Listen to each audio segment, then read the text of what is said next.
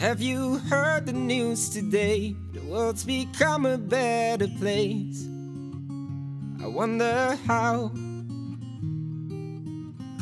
And everybody sings in peace. There's only one thing that we need.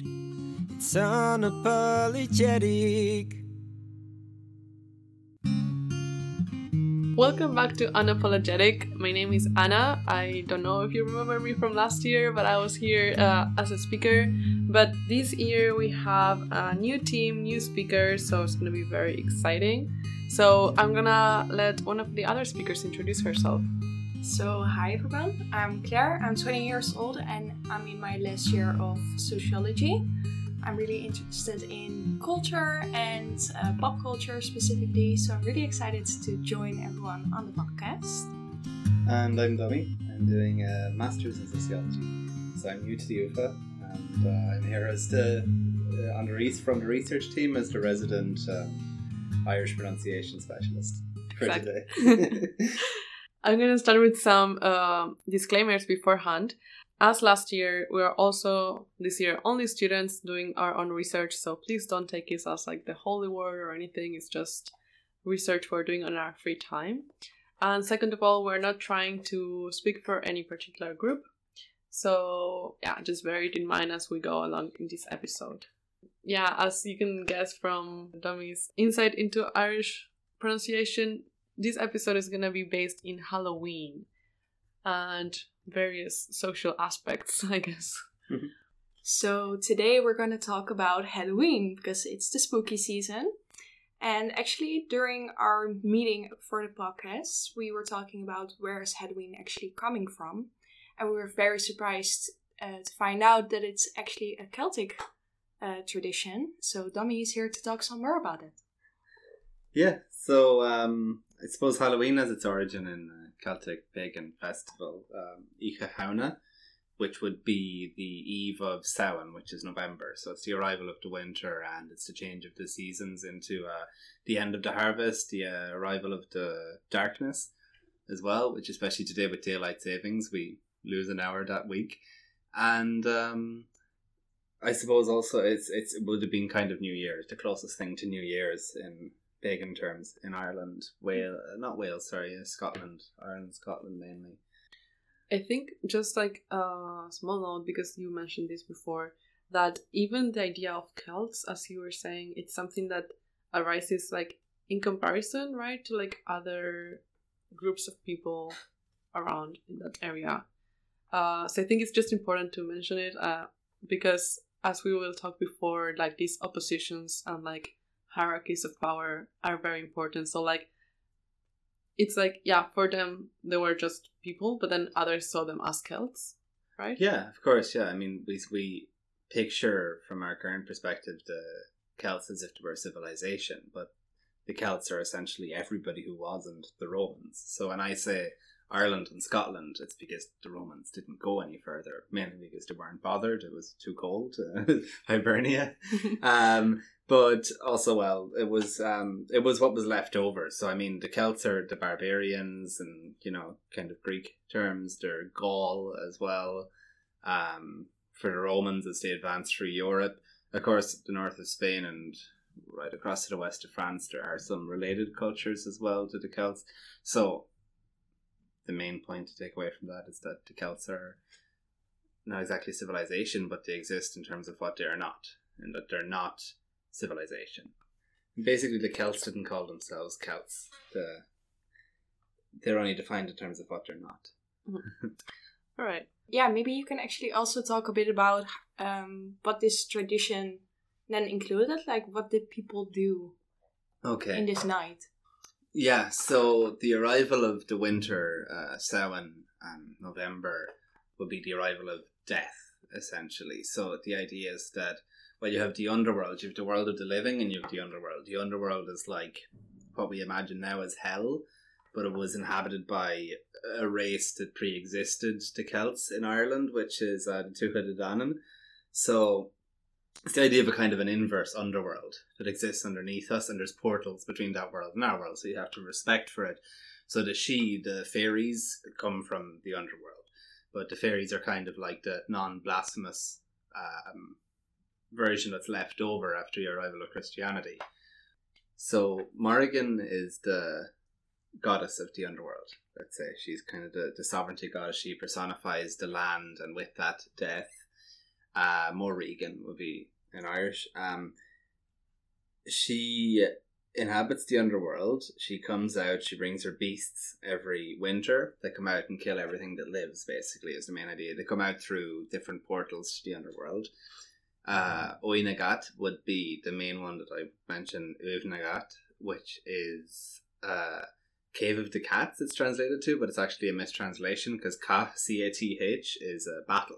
So really it's the battle cave, because traditionally soldiers and warriors and that would go into the cave and spend a night alone in the cave in the darkness to confront Morrigan and have her, scare the shit out of them, essentially, for want of a better word, to test her mettle, as they would say. So it's called the battle cave for that reason. But this portal, basically, the idea is that Morrigan would come out with her beasts every year for Ichachauna, for Samhain, and that would be what would bring death into the land. It would kill all the trees. It would mean there would be no more harvest and brings the darkness and that. So Ichachauna is greeting this. I suppose a tradition would be bonfires. You'd let the fire go out in your house, which is something you would have done at a lot of different seasons in Ireland. That you would have a bonfire, a communal bonfire, and people would let the fires go out in their own homes and then bring back ashes from the bonfires and embers to start the fire for the new season in their own home from the embers of the bonfire, from the tradition. Also, that would be to ward off so that you wouldn't be killed. You could also possibly, in certain parts of Ireland, dress up as a beast or as something that's not living in order to disguise yourself so that when they come and kill everything, they don't kill you, essentially. It's not the idea that they would actually kill you. I mean, of course they could, but it's the idea of the fear of the unknown, the same as going into the cave and what comes out of it for Ichachauna, for Halloween. So, as you're speaking in like all of these things that Morrigan personifies, there's a lot to do with the seasons, right? Because you're talking about death and darkness, and like this happens the 1st of November. So, yeah, just wanted to highlight that because it's very important for what we're going to talk about next. Yeah, so don't miss that point, particularly. Yeah, so I guess that's more of the, what traditionally happened in the tradition. Of course, traditionally in the tradition. But I guess then historically that also evolved. And maybe you can still talk about that in relation to the church and then abroad. Okay, yeah. So with the Christianization of Ireland, I mean, a lot of things that were pagan would have been seen as blasphemous. So that's why we're left with the fairies are the main thing that's left from the Sidhe. The Sidhe really being like the spirit realm, like the underworld, the Tuatha De Danann and whatever. But all those gods and goddesses had to kind of become part of a kind of non-religious mythology, as opposed to being the religion, essentially, or what was the closest thing to what we would now consider religion at the time in folklore. So I suppose it was Christianized as All Saints, which is the Day of the Dead in a sense, isn't it? Or it's All Saints. Halloween, literally, I mean, apparently the hallowed being the holy as in the saints. Halloween apparently means like literally All Saints. So All Saints is the 1st of November, where Halloween is the eve of All Saints. I think that's the Christianization, which is also like, I think for people that don't know a lot of Halloween, at least that's kind of how I thought of it. I knew that it was the eve to All Saints Day, but I didn't know the pagan, quote-unquote, history behind that. And would you associate All Saints, like Todos Santos, with the dead? Because I feel like I associate it with the dead. Yeah, I don't know. I'm just trying to think, like, in Latin America, there are a bunch of like traditions in relation to the dead, but I don't know if they are connected to Christianity or not, actually. So if I say anything about that, I would be lying. Just, Yeah, I'm pretty sure they used to go to the cemetery in Spain on All Saints Day. It was like a thing that you used to do on Todos Santos, is go to the cemetery. I'm trying to think now if it's something to do with the dead. But apparently there was for a while, the 2nd of November was also like they tried to create a kind of a Christian Halloween, like a celebration, but no, not a Halloween at all. Actually, really, it was for celebrating everyone who had passed on, like spirits. But they wouldn't have called them spirits, would they? There's only one spirit for the Christians, but the Holy Spirit. Yeah, but I do think it's really interesting because it shows also just the power of the Catholic Church and the narrative it perpetuates. The fact that when we think of Halloween, of course, we first think about just the party that we know from movies and whatever. But then when we think about the origin, most of us, during the meeting at least, we thought about, it probably has to do something with All Saints. Which shows the power of the Catholic Church in like erasing pagan traditions. And I think, as you mentioned, those movies, that's kind of the next step in this like rebranding of Halloween that we see now. That like so it's the Americanization, and I don't know if you wanna also tell us a bit of that. Americanization of Halloween. Well, I suppose like. Maybe it can be symbolised in the pumpkin. So, like, pumpkins don't exist in Ireland, for example. They don't exist in Europe at all. It's an American vegetable. I suppose a turnip is the closest thing in Ireland. Apparently, the pumpkin comes from the carrying back of the embers from the bonfire to put them into something so you wouldn't burn your hands. Apparently, it could have been a turnip with a hole in it, and that's where the idea of carrying it. But then they talked about in America, the guy with the pumpkin head as well as like another. But that's an American tradition. It's something about I am Jack. Completely ignorant about this. Yeah. Well, actually, I'm relatively ignorant too about it. I just know there's a guy with a pumpkin head. I have that image in my head, but it might just be from like a Halloween thing also. Yeah. Like someone that put a pumpkin up in their Nightmare head. Before Christmas. Or Yeah. Tim Burton, where are you? But yeah, it's actually interesting. So Halloween was started as like a pagan tradition and was then appropriated by the Catholic Church. But then it came to America and became something even more like distant from its origins. So it became commercialized and Commodified? Yeah, commodified. Mm-hmm.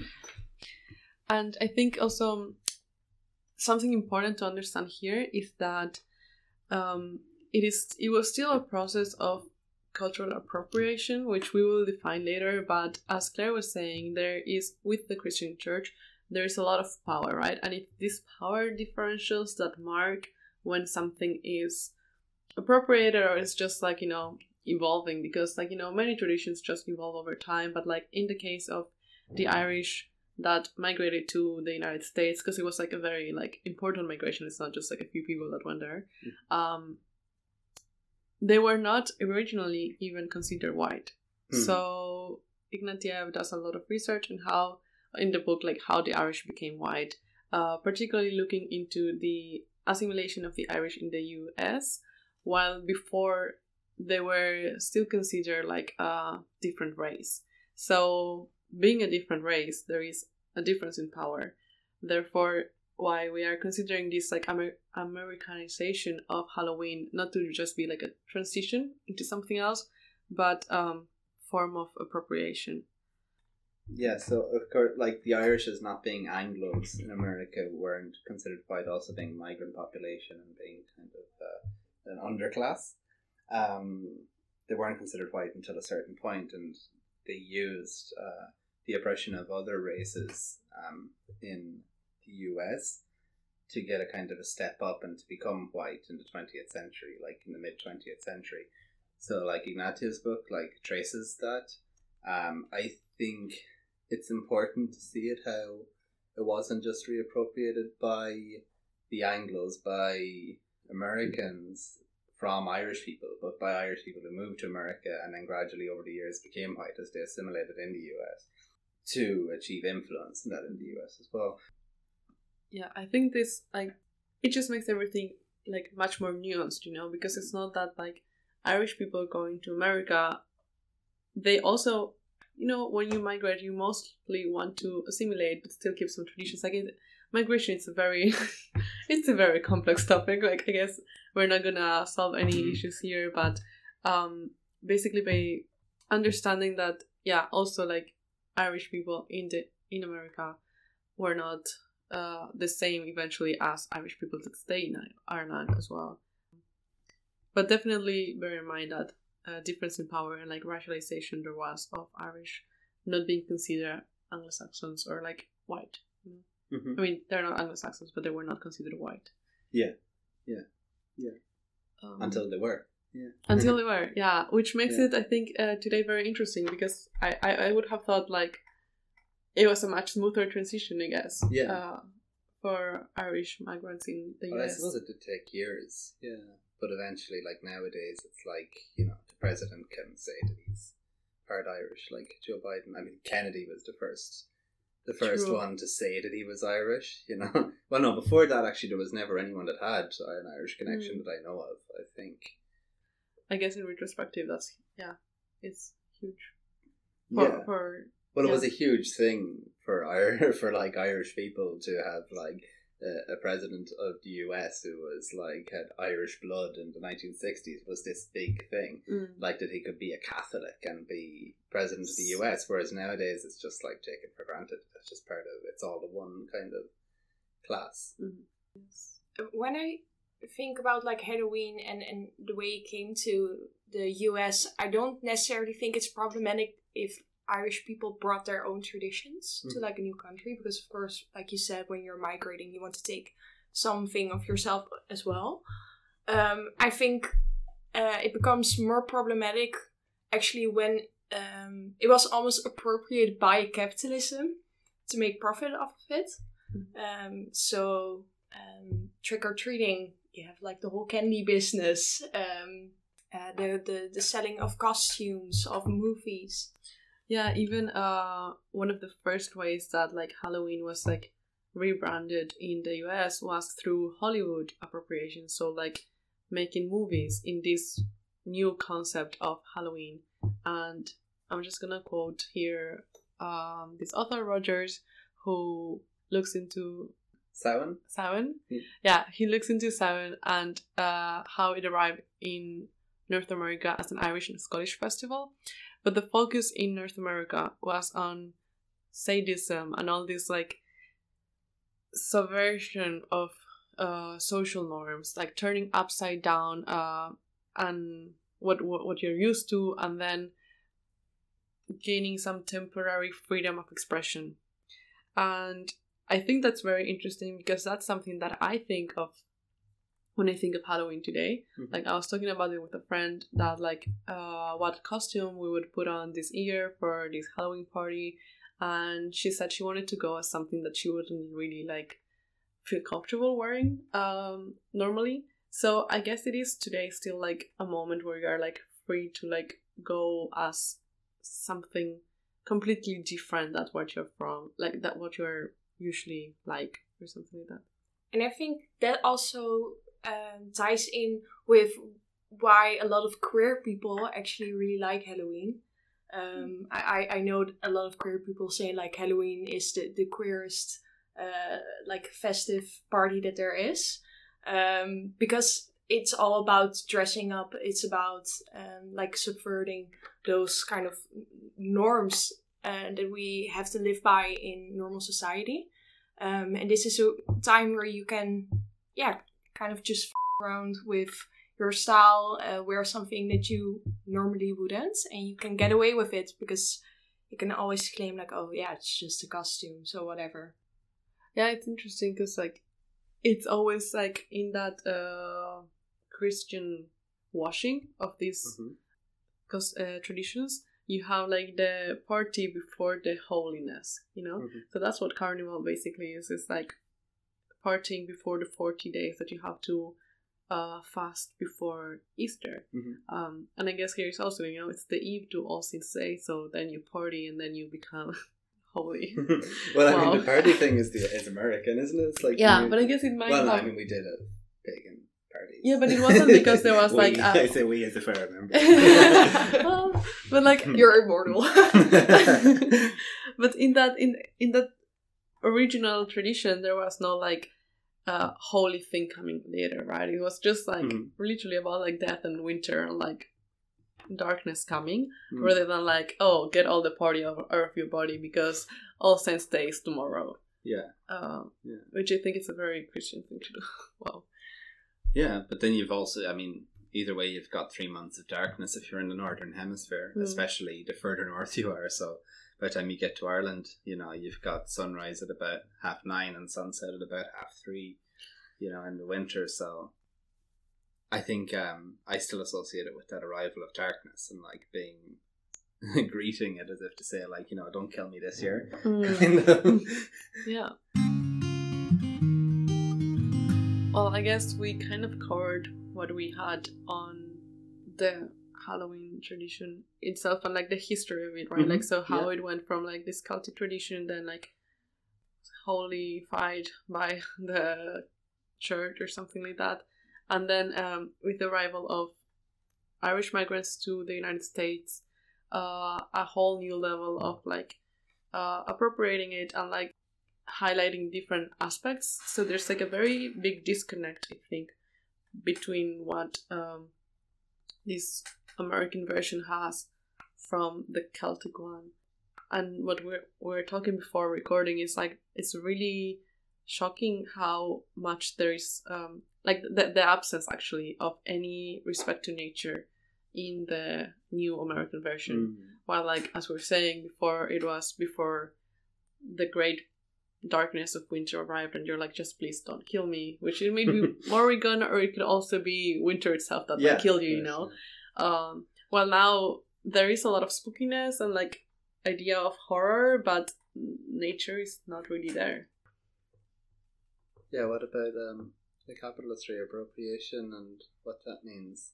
Yeah, so cultural appropriation was defined by Arya as taking or taking over of a dominant group, the creative or artistic forms from another, often subordinate culture.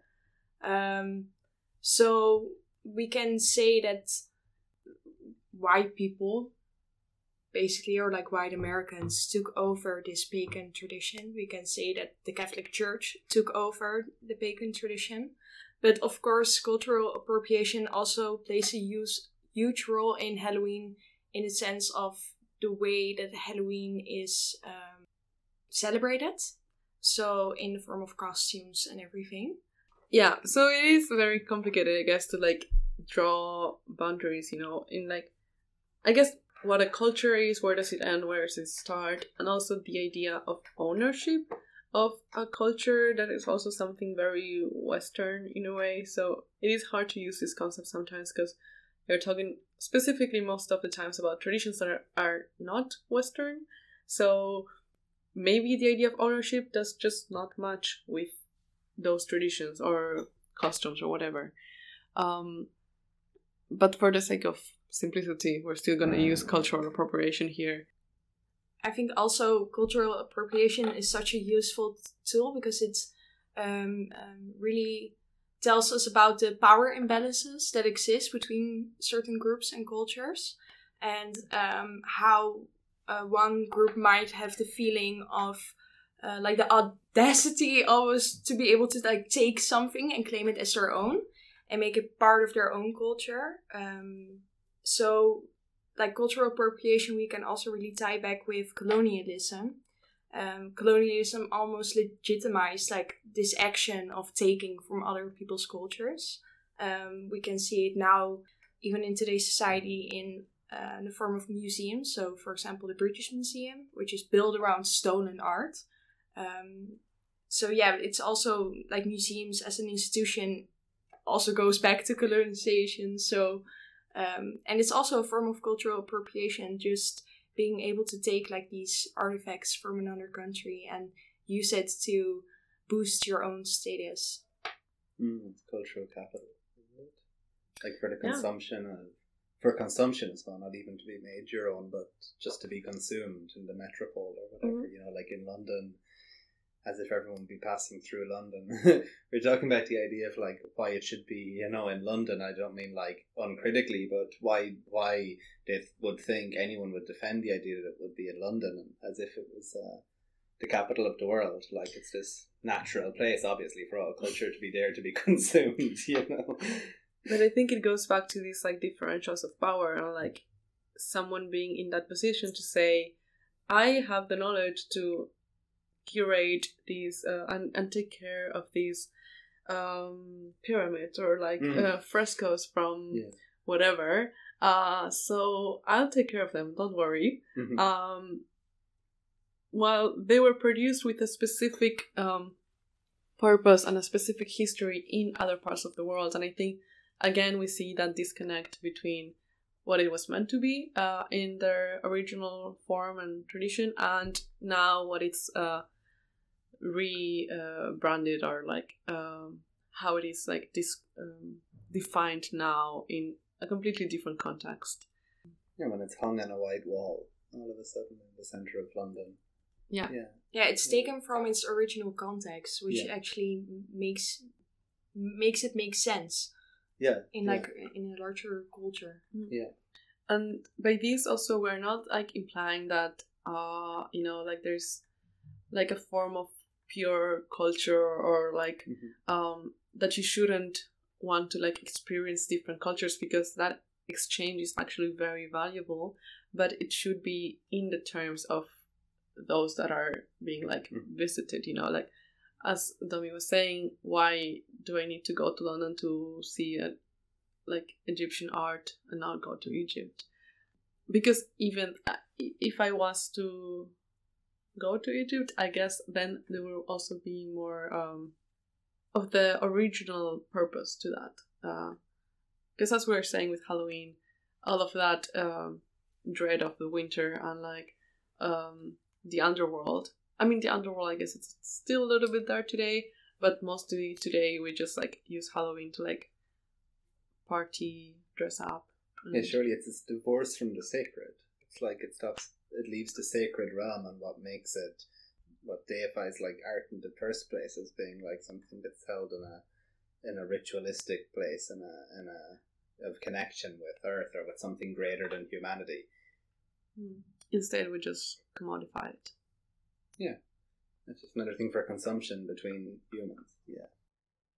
So actually, like in commodification, if you want to sell something, it has to be something that people are able to understand, something very simple sometimes even. So I think if you take something of a culture and try to commodify it, it loses a lot of its nuance and it loses a lot of its meaning, because you have to be able to sell it and find a way to make profit of it. So actually, in this process of cultural appropriation, when these pieces from somebody's culture are also commodified, can we still say that it actually represents like that particular culture or not?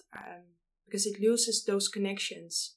Yeah, I think that's a very important point, how many times the aesthetic prevails over that's more sacred or like intimate connection that there was in the original form. And that we can really see, I think, in Halloween, where the more like dressing up part is what prevails, which is purely aesthetic. You can also like argue that the over-sexualization of costumes is also another way in which like the aesthetic prevails, because it's not even anymore about like looking scary. At least we're saying like maybe for kids it still is like that. Yeah. Hopefully, but many other times it's just like looking the cutest and having this chance to just dress up and go to a party. And I think this is really exemplified in the quote-unquote sexy indigenous costumes. So this is also an example of how the sacred is taken out of it. So for a lot of indigenous cultures in the US, like headpieces and like the feathers, they always resemble, like have some cultural meaning. And then people suddenly wear that just as a costume. And it's taking like the sacred meaning of those headpieces out of it, and instead makes it something not only commercial, but also it sexualizes it, and it sexualizes indigenous people as a whole. And we know that especially like indigenous women still face a lot of violence against them, like a lot of instances of rape or where they're being taken and just disappear. So these things do have like real life consequences, like the sexualization in Halloween of these certain groups of people it contributes to this larger context of violence. And in this also in this process of appropriation and leaving the aesthetic only, I think it's also a way of making certain cultures which are, as we were saying before, like, I guess, more vulnerable in this hierarchy of power, as like the exciting culture and something exotic and something that like you just put on a dress for a night, you don't understand the context again, and that's it. And for example, well, Bell Hooks writes about this, and she says ethnicity becomes spice, seasoning that can liven up the dull dish that is mainstream white culture. So exoticism, or like finding these things exciting and just something fun to do, is oftentimes taking advantage of cultures that are more vulnerable, I guess, because they don't have as much power to stand as strongly as others. Because they're historically decolonized cultures, I suppose. I can't think of any examples of colonizer cultures that are celebrated in this way. I just wanted to say it's also especially harmful because for these white people that wear these costumes that relate to other people's culture, is like for them a fun thing to do, and like a fun experience or whatever. People who actually live within those cultures, they face like real life consequences for certain choices that they make. For example, like certain hairdresses or like braids, for example. Like black women are marginalized basically for the way they wear their hair.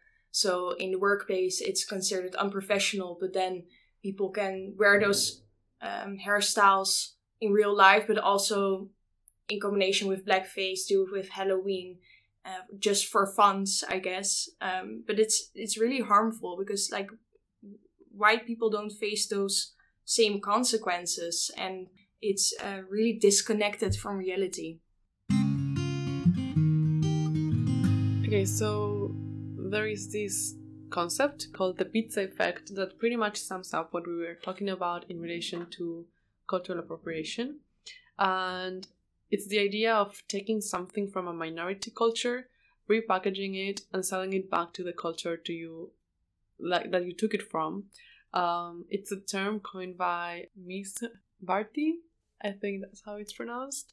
So basically, this idea means that, for example, in the case of Halloween, you take the traditional Celtic festival, and then you just repackage it in the United States right now, and then you sell it back to Irish people today.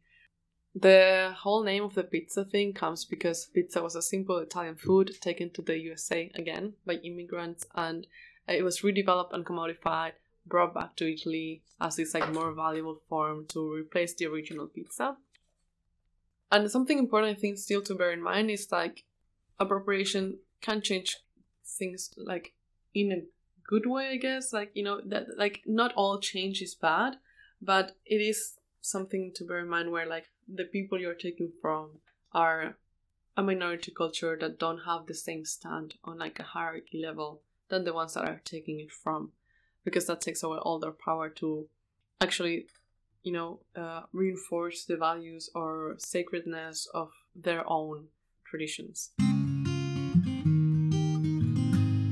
I think, that was it for today. So we have 3 takeaways for you guys. None of them is a pizza. I suppose the pagan takeaway from all of this is that the culture of scariness of Halloween, of fear, comes from an origin in the fear of the underworld and the fear of nature, the fear of Mother Nature as Morrigan, as the underworld, and respect for that. And that ties in with the second takeaway, which is don't take traditions at face value. There's often like a much more interesting history behind it, like with Halloween, and it's a lot of fun to learn about it. Yeah, and lastly, most of the processes of cultural appropriation, if not all, always have to do with differences in power. So whenever you come to a place that you're like, oh, maybe this is like something that was culturally appropriated, think about the groups that were part of that process. What's the group that had the most power, and what's the group that like was something was taken from them. I think that's like, yeah, that's it for today. Yeah, you can count on it.